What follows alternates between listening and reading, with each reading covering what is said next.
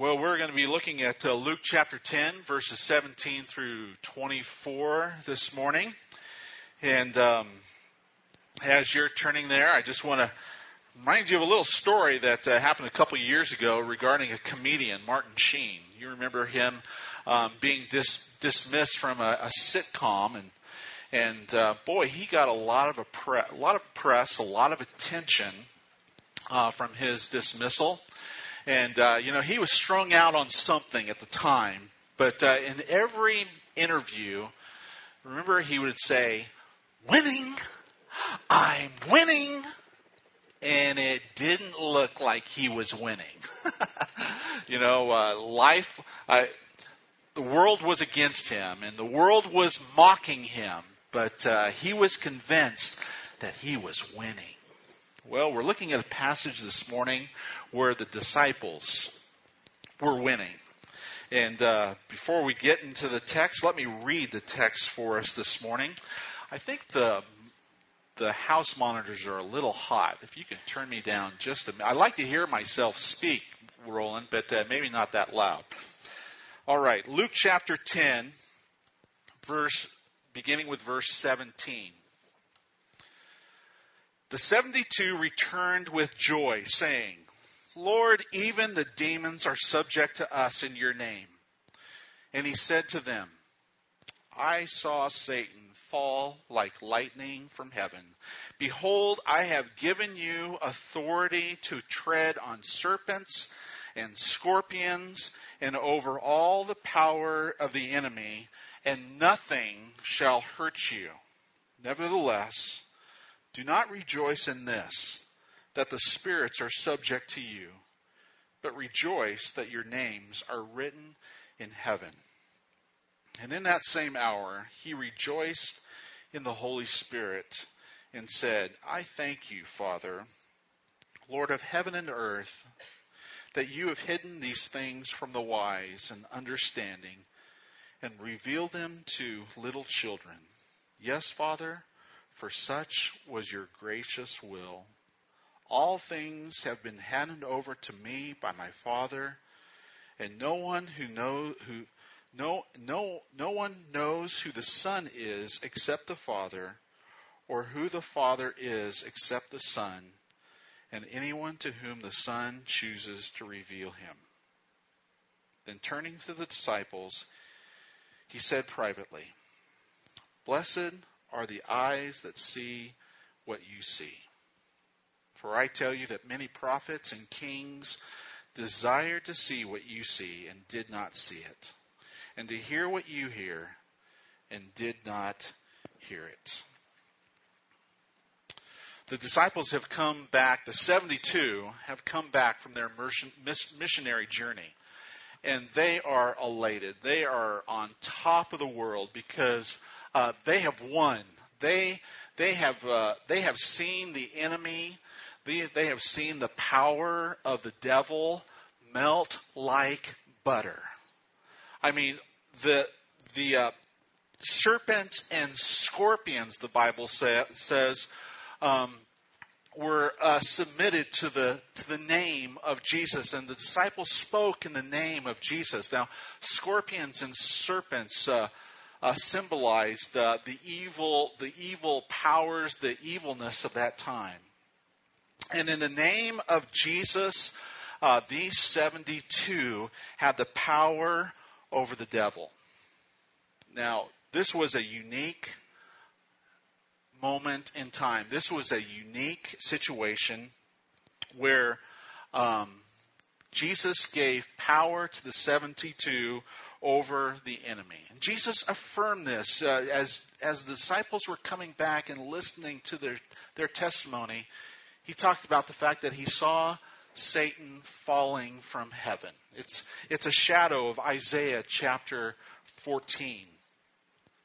But again, this was a unique period of time. This isn't what always is going to transpire as Christ's disciples.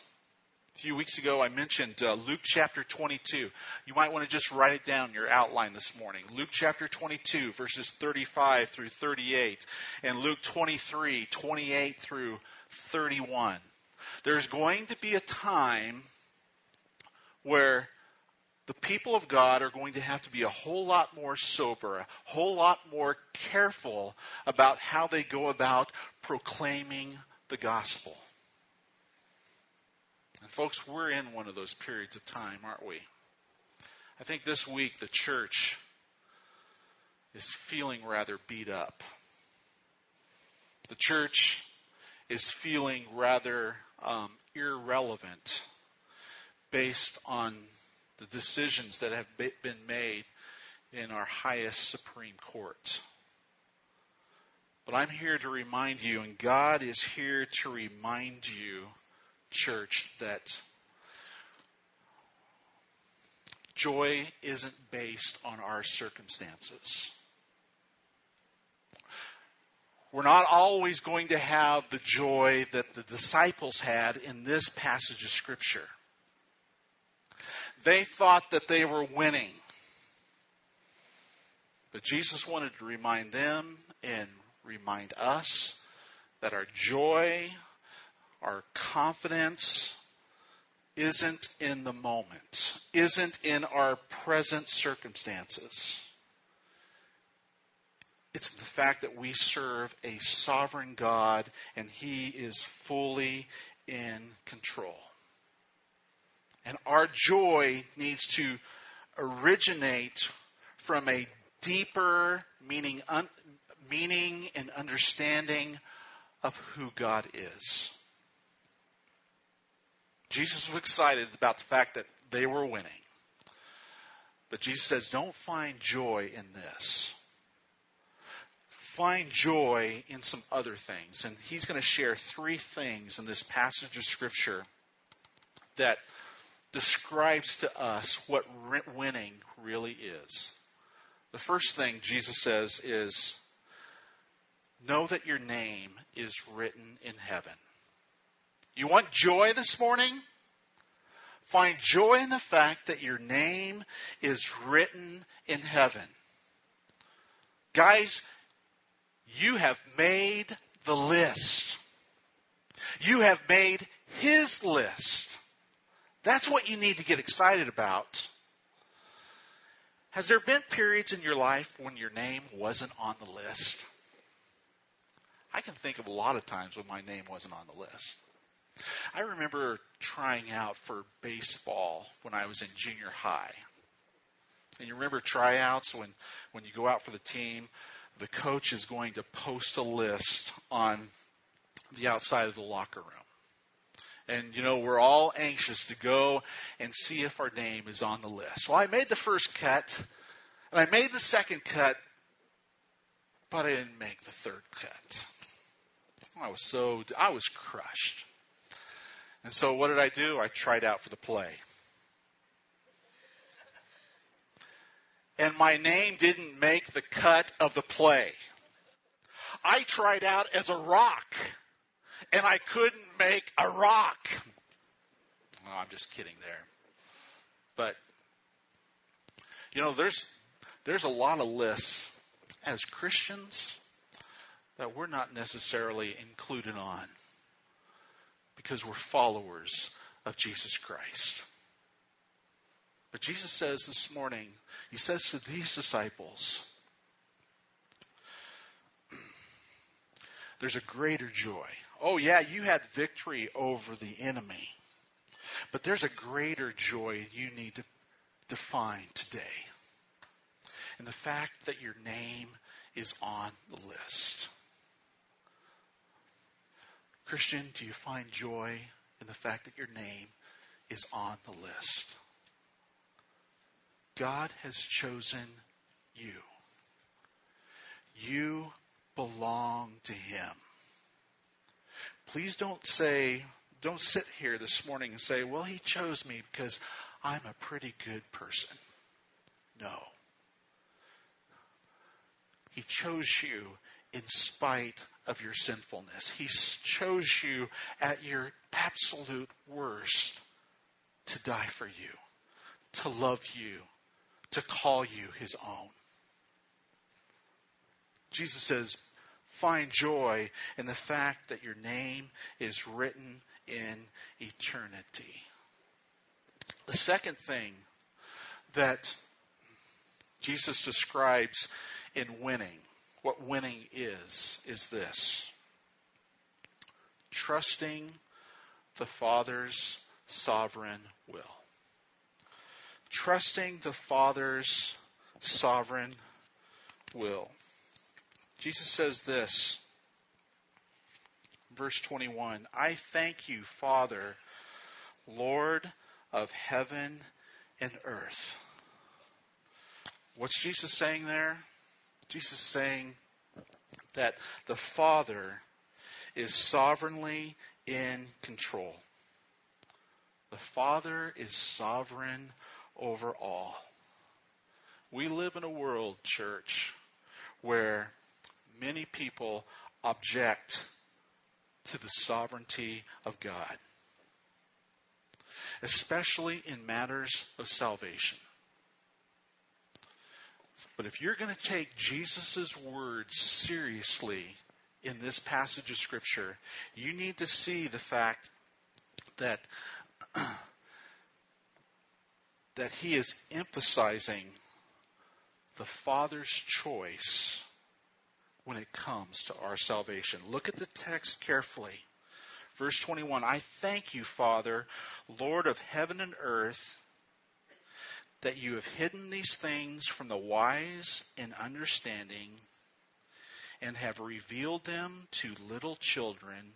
Yes, Father, for such was your gracious will.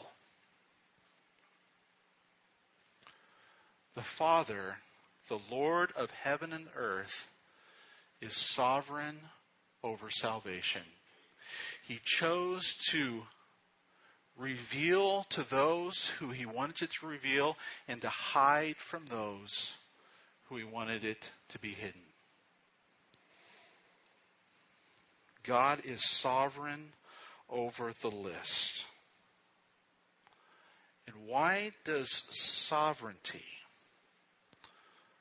do people find the sovereignty of God so offensive? It's because fallen man, the rebel heart of fallen man, wants to rule himself. He doesn't want to be told what to do. Man in his heart wants to live by his own rules. He doesn't want anybody to tell him what is wrong. And if it feels right, if it works for them, it must be right. And because it's right in their own eyes, you better legalize it and you better protect it. And that's what we've done this week, haven't we? Our highest court has mocked the sovereignty of God. Man has elevated his own rules over the rules of the Father. The Supreme Court has taken a man-made constitution and he has elevated his laws, what he thinks is right, his morality, over what God says is right. They've come to the conclusion, well, what they've basically said is they've disregarded what our Constitution is founded on. The Constitution is founded on moral and biblical principles. And as we live by these moral and biblical principles, guess what? We are going to experience a divine blessing. But as soon as we throw out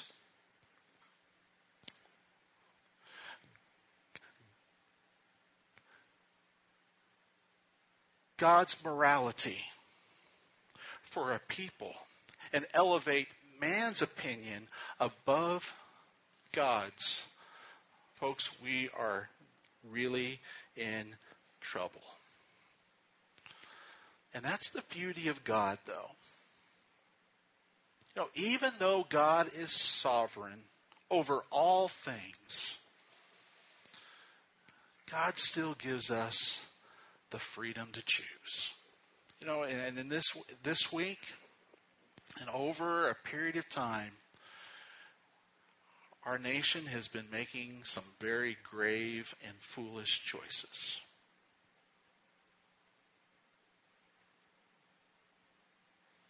But that's the love of God.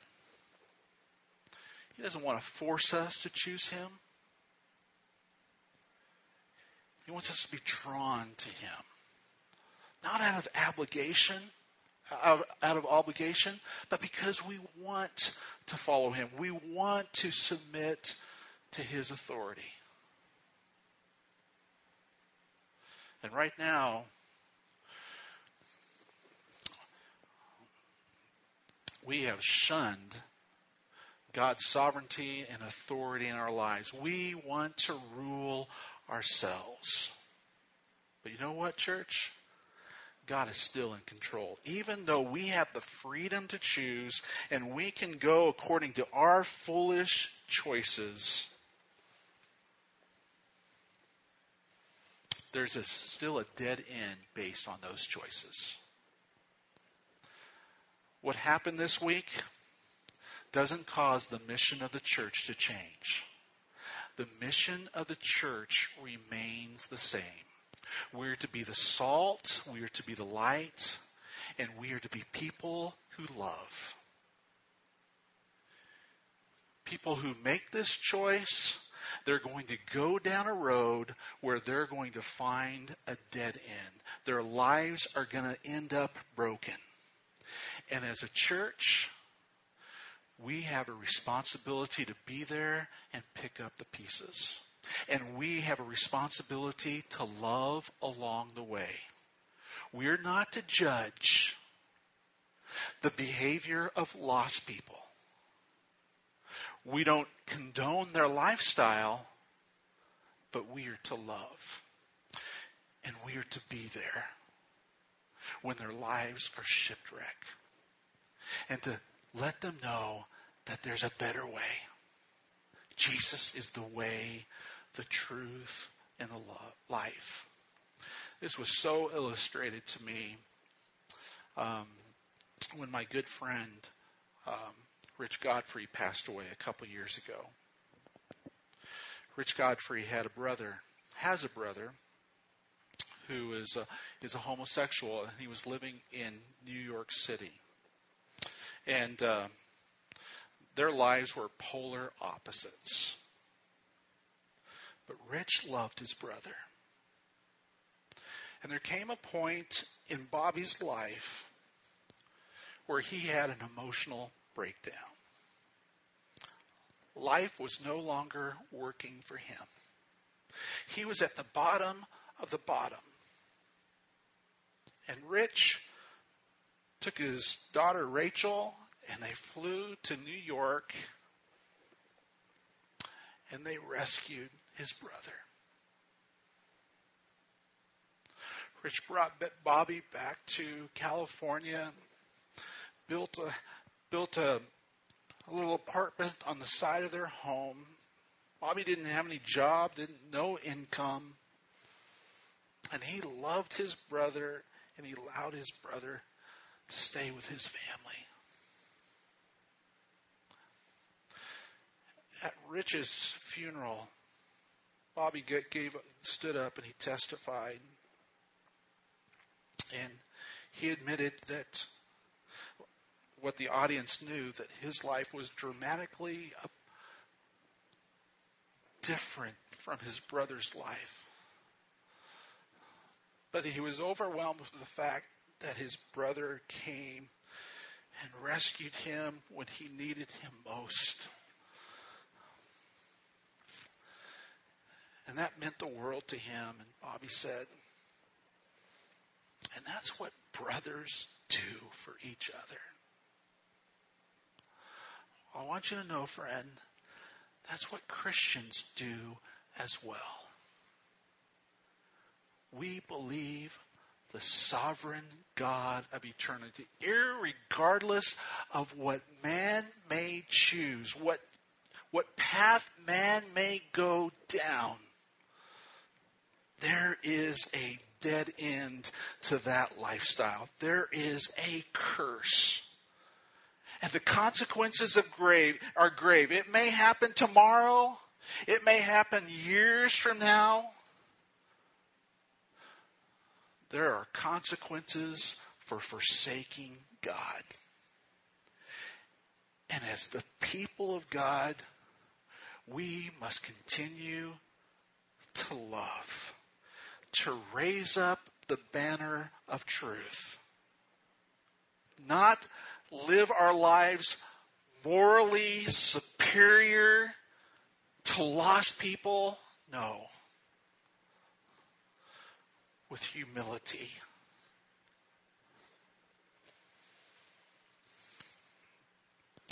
As an example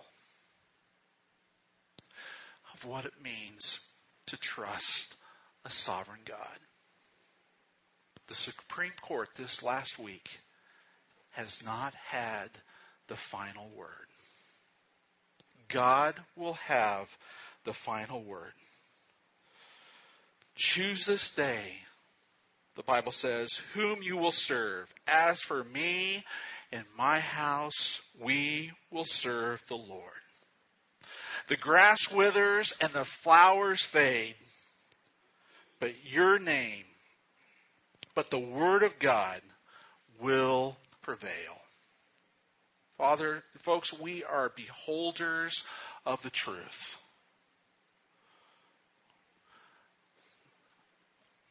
We don't have to run with our tail between our legs. Now, that doesn't mean that we stand as arrogant and full of ourselves and proud of who we are. No, let this passage of Scripture humble you. Because who knows the truth? What does the Bible say? Verse 21, I thank you, Father, Lord of heaven and earth, that you have hidden these things from the wise and the understanding and have revealed them to little children. Who knows the Father? Who knows Jesus? You would have thought that the elite, the educated, the super religious people would have figured out who Jesus was, would have known the truth, and would have followed him. But they weren't the ones. It was the little children. It was the uneducated, the no-names. Here are 72 followers, and we know nothing about their life. But these are the ones that God used. So folks, church, we're not to go about living our lives as if we know all the answers and that we're better than everybody else. No. We are people who are submitted to a sovereign God and grateful for the fact that he put our name on his list. Not because of anything we did, but because of his grace. That's winning. Submitting ourselves to the sovereign will of the Father. And the last piece that Jesus tells us about what winning is, what real joy is, number 3, is knowing Jesus. Knowing Jesus. The Bible says, you want to know God? You want to know what the Father looks like, what God looks like? Jesus says, believe my words Have that simple, childlike faith, and you will know the Father. Folks, we can know God. And we know Him through His Son. That simple, childlike faith. We cannot afford to ignore Jesus. People try to explain Him away with empty-headed, man-made philosophy. No, just take the words of the book and believe them as a child would believe them.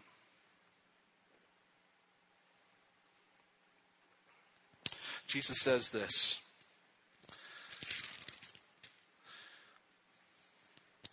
All things have been handed over to me, verse 22, by my Father, and no one knows who the Son is except the Father, or who the Father is except the Son, and anyone to whom the Son chooses to reveal Him. By knowing Jesus, by getting to know His life, Jesus says, you'll know who God is.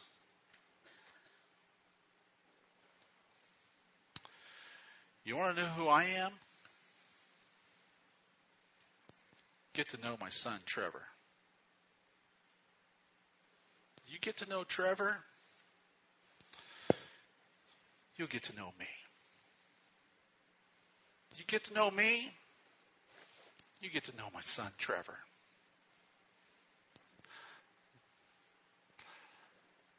Now that illustration falls infinitely short of Jesus' words. But there's a truth there. Jesus says, you want to know my Father, get to know me. This is where joy comes from. Knowing Jesus. The disciples were caught up in their circumstances. They had come from a successful missionary journey. But Jesus says, you know what? Life is not always going to be this way.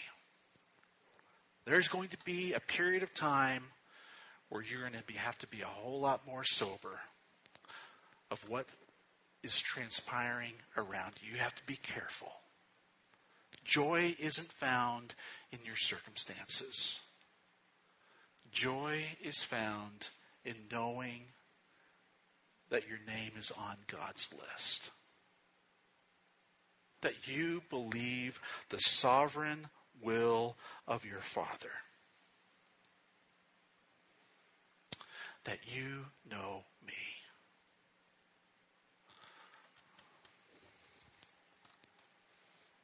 That's where joy is.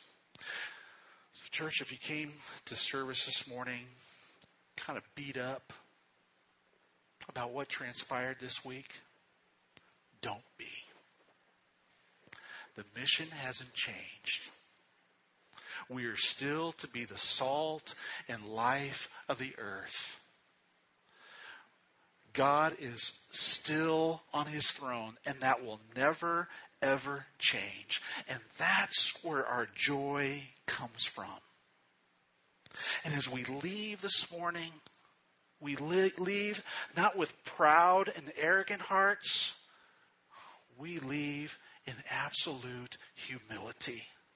Because there's nothing that we did to deserve His love, His acceptance. Our name being on His list. Jesus says it's all because of the grace of God. He wanted you. He wanted me. And if we'll just look to the Son, He will open our eyes. If we believe the words of the Son, He will reveal the Father to us. That is great news. And that is worth celebrating. And we have come to the service this morning to remind ourselves of who we belong to. Our name, church, is engraved on His hand. We are His for all eternity. Find joy. Find comfort. Find humility. Be thankful. Let's pray.